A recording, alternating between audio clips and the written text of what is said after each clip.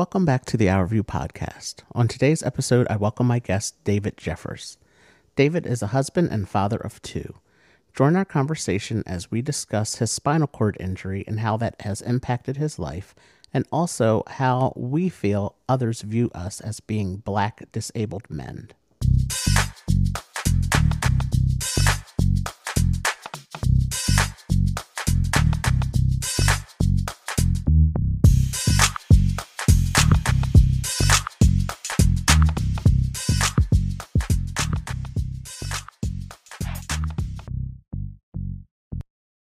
So thank you for joining me on this episode. And I just want to start off by asking you to introduce yourself, just because, I may know some things about you, but there may be some other things that you'd like to share about who you are.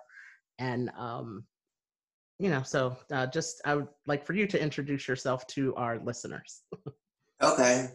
Well, my name is David Jeffers. I'm 42 years old. I'm married for 13 years. I have two boys, which they're 11 and they're 8. And that's it. I mean, I'm a father and a husband. That's my main thing, first and foremost. Awesome. Yeah, that's and see, that's what I like. That's why I like my guests to introduce themselves, because I may say some things that may be important, but to you, like you said, you're a husband and a father, so that's really, really cool, really important. Mm-hmm.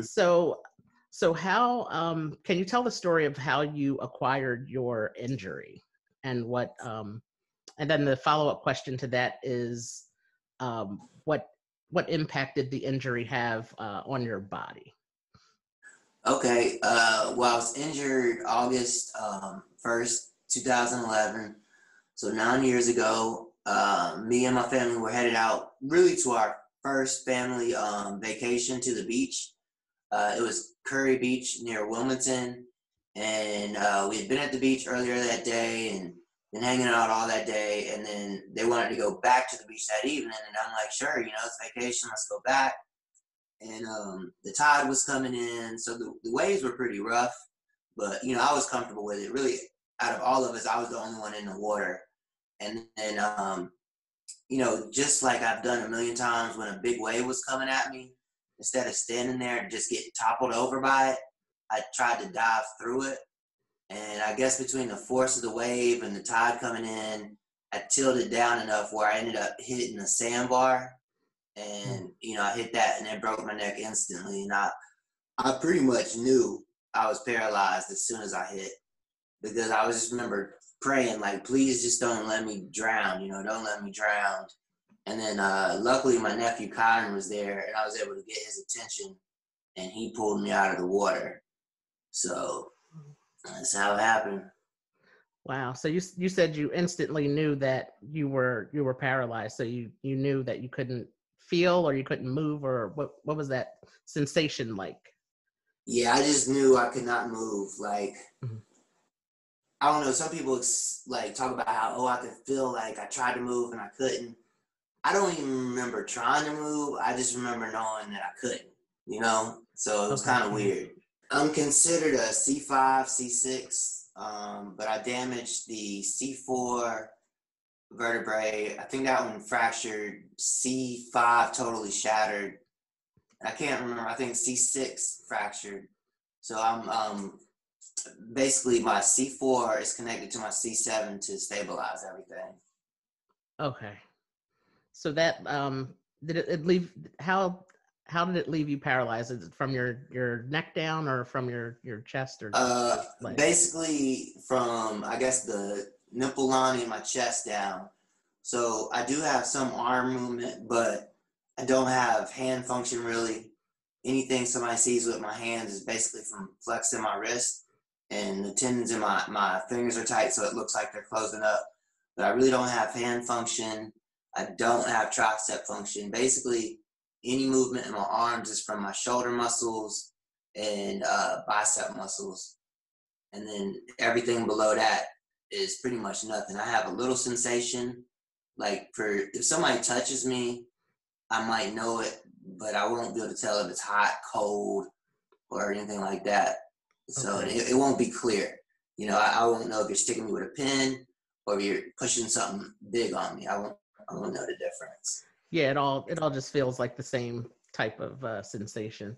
That's that's similar to myself with my diagnosis of spina bifida. I can't feel below my knees, but I can feel if something's on my foot. But like you said, I can't tell if it's hot or cold, or I can't tell if it's heavy, or if there's a nail sticking through my foot. I wouldn't be able to. I wouldn't be able to tell if it's something that pain or not. So it's just there's some kind of some kind of sensation there, but it's like I can't tell exactly what it means. So I broke my toe last year. I knew something was weird with it, but I didn't know I hit it hard enough to have broken it until it swelled up real bad, hours later. Right.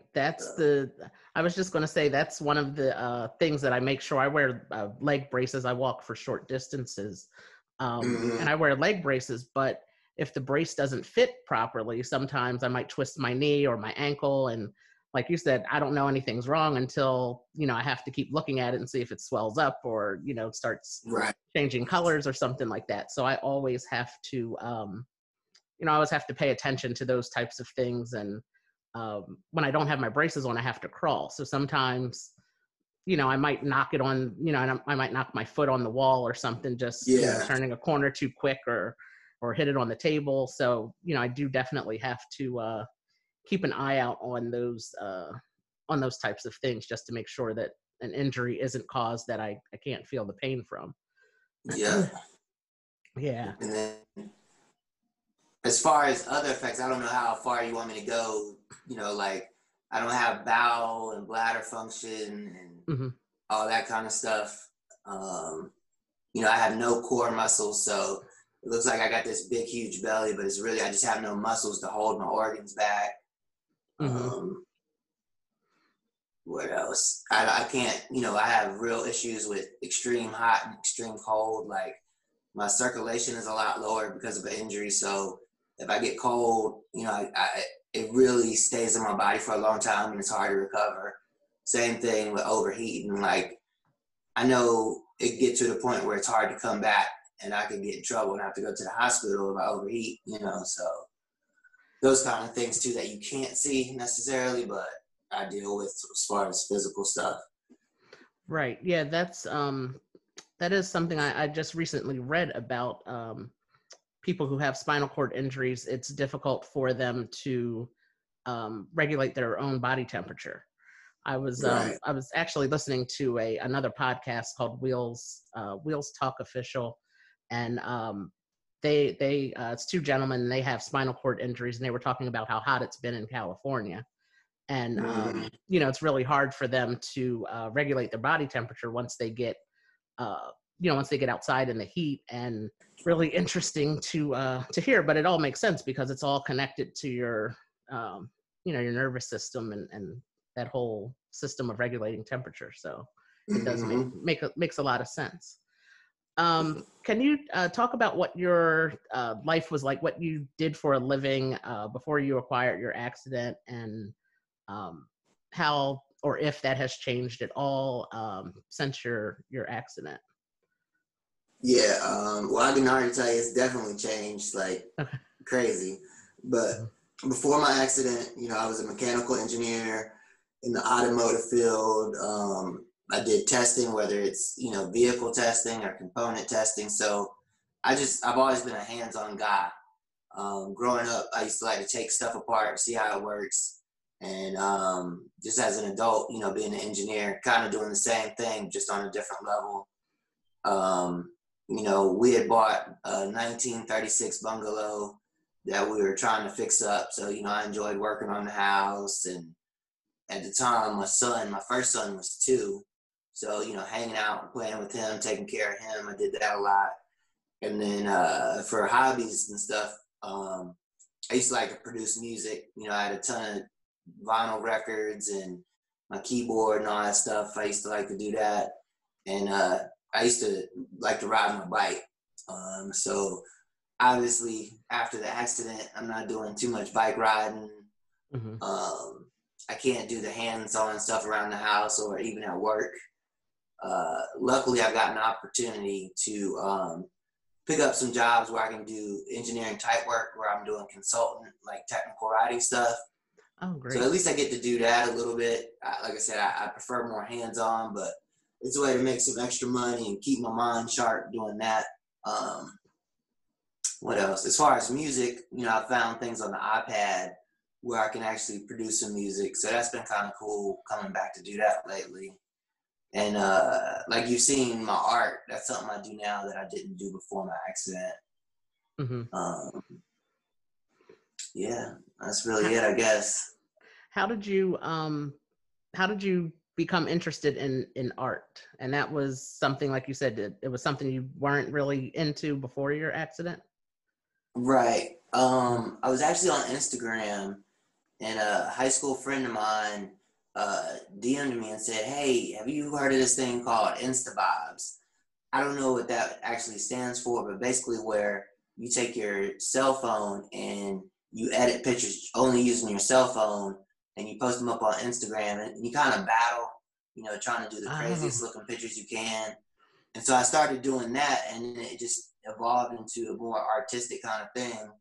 And then I realized that I could actually get them printed on canvases, which, people really like. So I started doing that and selling those when I can. So, yeah. Yeah, I've seen some of your work. Yeah, that's really cool. That's I haven't heard of that. I'll have to definitely check that out on Instagram. And it's yeah, easy, and so that's easy for you to do from your phone, so you don't have to really do too much and invest in any special too much equipment for it. So that's a right. good thing. And the Yeah. best thing about it, what made me like really get into it, it was one of the few things I could do without asking for help. After I got injured, Okay. I got to ask for help for everything, whether it's getting food, drinking, everything. That's something I had my phone on my lap and I could just go to it. So that was a big help. Just, mentally having something I could do on my own, it helped a lot. Yeah, it helps. Like you said, my condition is different. I've known nothing but this diagnosis for myself. But you were an adult before you had your injury, so you weren't you weren't used to having to ask for help for everything. Right. So I'm sure having that independence to be able to do something on your own, I'm sure that feels good. Mm-hmm. But wow, so that's it's art. I'm not an artist as far as drawing or anything like that. But I find I write a lot, so like expressing myself Yeah. through writing helps me. And I don't play any instruments or anything like that, but listening to music and just really hearing the music itself like has been something that's been help for me, a therapy type of Yeah. thing for me. So I definitely relate to your love of music in that way. And I Right. admire people that are able to create it. I had someone on a few weeks ago on my podcast that's a music producer, and he had a Mm. brain injury. He actually had a brain tumor, brain Wow. cancer, and he was still able to. He is still able now to create music for for himself and for other artists as well. So Cool. yeah, so being able to create just anything, I think that's a really really great thing when people are able to do that. Yeah. um, And you mentioned writing. That was another thing I did after my accident. It wasn't on purpose because honestly, I never really was into reading or writing. But then I started oh, okay. writing little blog entries, and then people really started taking to them. And I was like, man, I actually can write pretty good. I don't know if just because the passion was there and it was coming out better, but that was kind of cool to see that ability kind of shine a little bit. Yeah, and I think I started a blog too a few years ago, and I think people just really like hearing stories, and and being that they are real life stories, whether they're about your good day or your not so good day. It's really I think people enjoy the storytelling of it all. So it's really really great to be able to share that with people, and it's great that you were able to open up and share things on your blog, because a lot of people aren't comfortable with with sharing things like that. Right. Yeah. Yeah. So what is one thing that you've found to be the most difficult to adapt to since you've had your injury in any part of your life? Yeah. I mean, I think the worst thing overall is it never stops. Like, there's never a day I'm not like up against something related to my injury. It's probably the worst part of it all. I guess one of the worst things from it, I mean, just not being able to do basic needs for yourself, bathrooming stuff, getting dressed is terrible. But then there's all the like nuanced stuff that people don't think about. Like, I'm married. If I touch my wife, I can't 100% feel it because I don't have all the sensation in my hands. Mm-hmm. Or, my son was born, my second one, after I was injured. As a baby, I couldn't really hold him for a long time. And like I said, just constantly having to rely on people is pretty bad. Yeah. So. And like you said, it's always there, right? It's yeah, every day there's some new thing or some old thing that's happening that reminds me. Yeah. So. With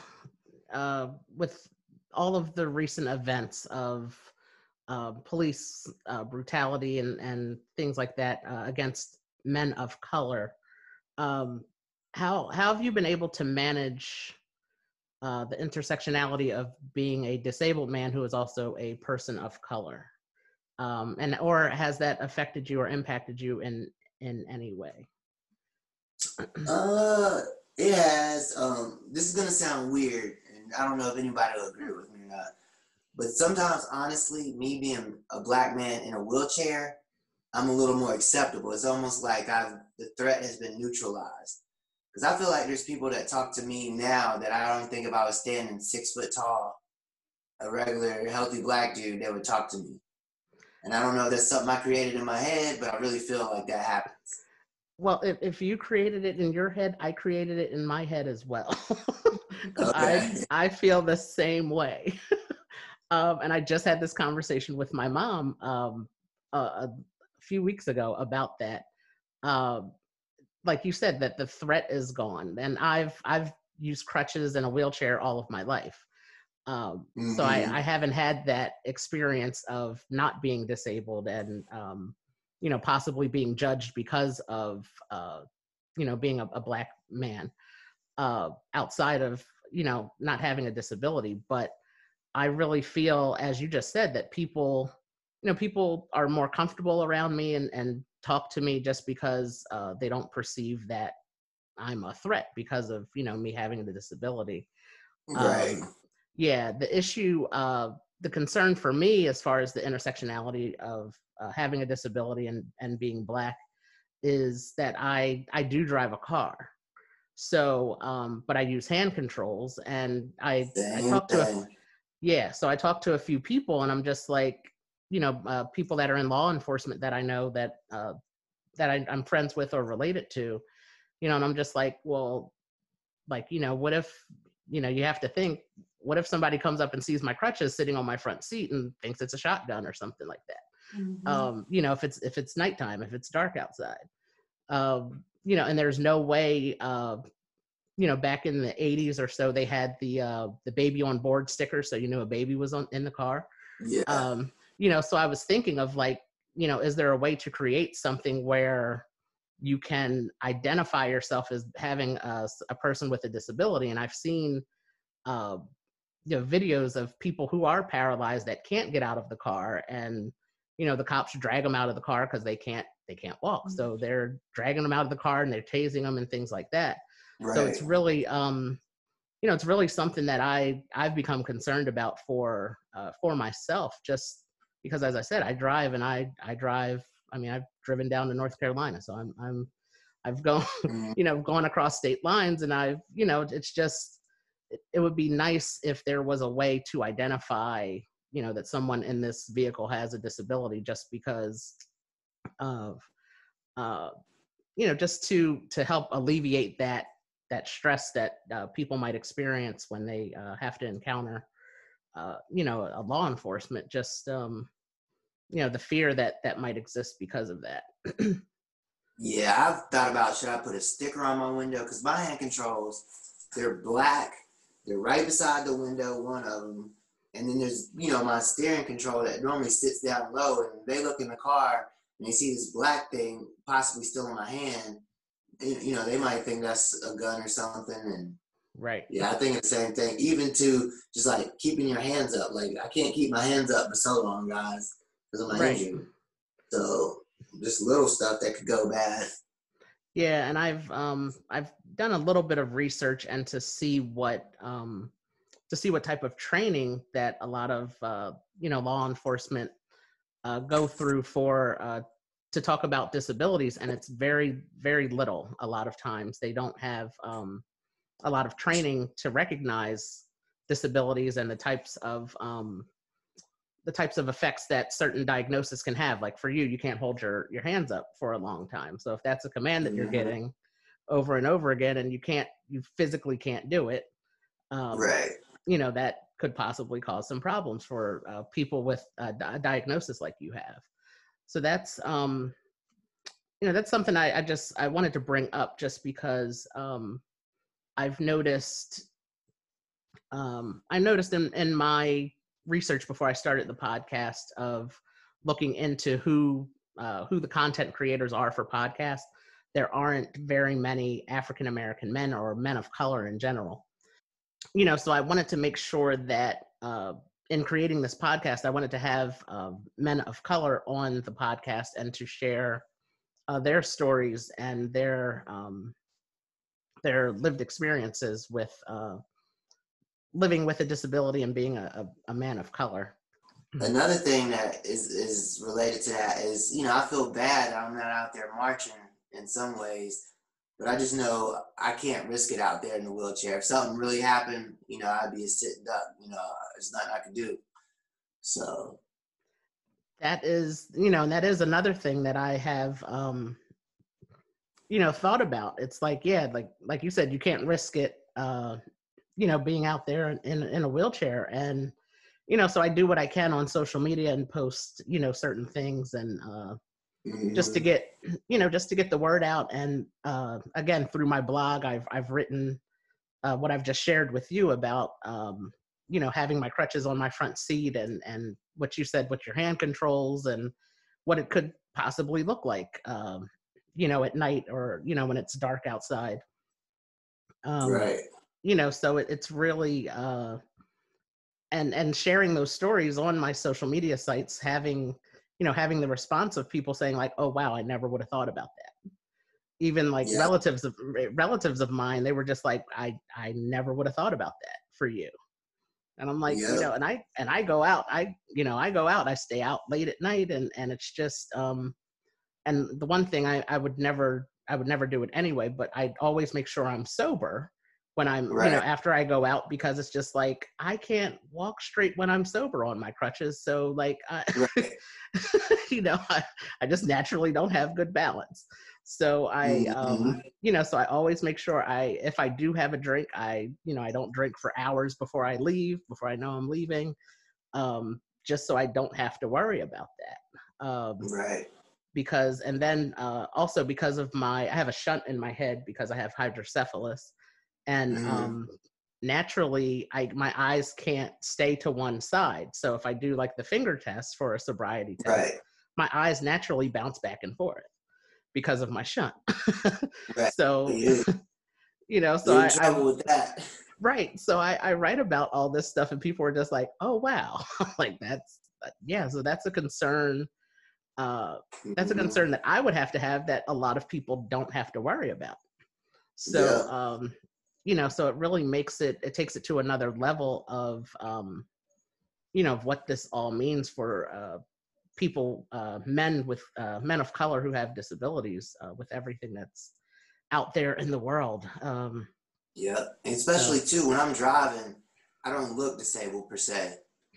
Right. You know, because I remember one time I was trying to park somewhere, and a construction guy had parked in a handicap spot, and we're kind of going back and forth, and he wouldn't move. So I finally just parked somewhere else, and I came rolling out.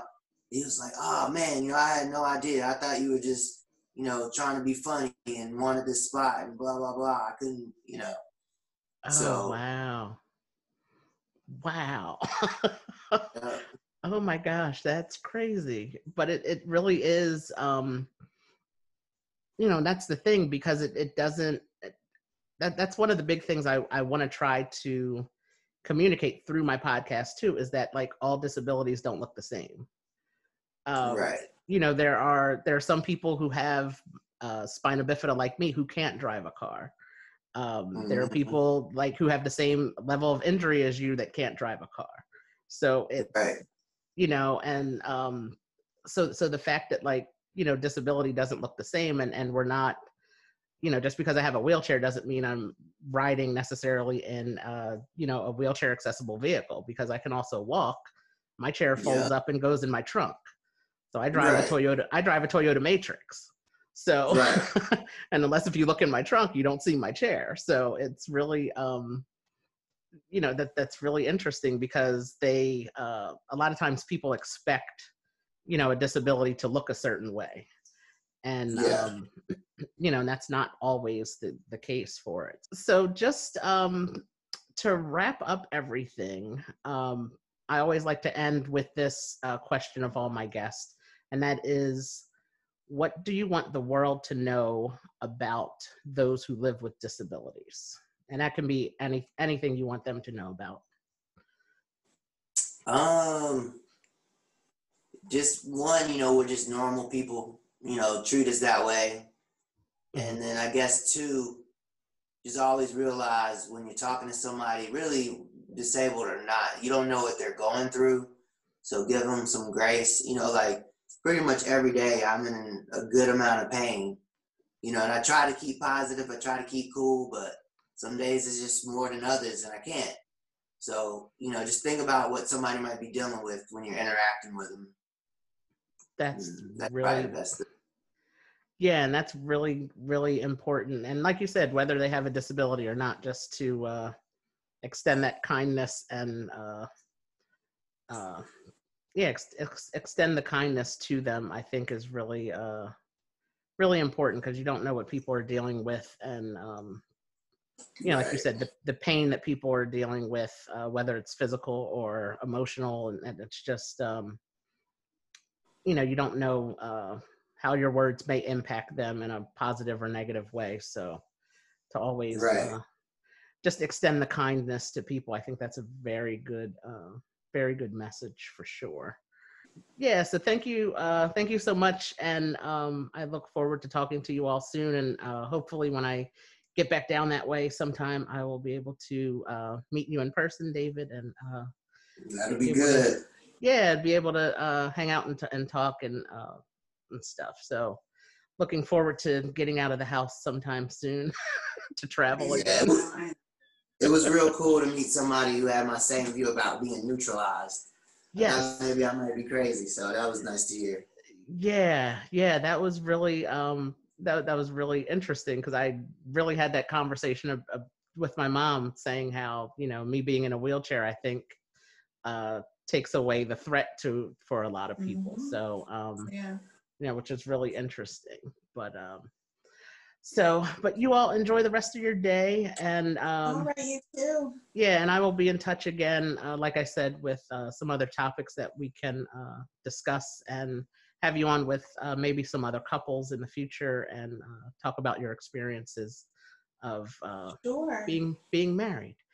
But sure, that'll work. Yeah. All right, you guys have a great day, and I'll talk to you soon. All right, thanks. All right. Thank you. Bye-bye. Thank you for listening to this episode of the Our View Podcast. Be sure to subscribe to the Our View Podcast on Anchor, Apple Podcast, or Spotify. New episodes will be released on the 15th and 30th of every month. Follow us on Facebook, Instagram, Twitter, and YouTube at Our View for Life. That's OURVIEW, the number 4, LIFE. Do you want to help change the tone of conversation among your family and friends? Head over to our website for some Our View merchandise. Our website is www.our-view.com/merchandise. I thank you for listening. Have a great day and take care.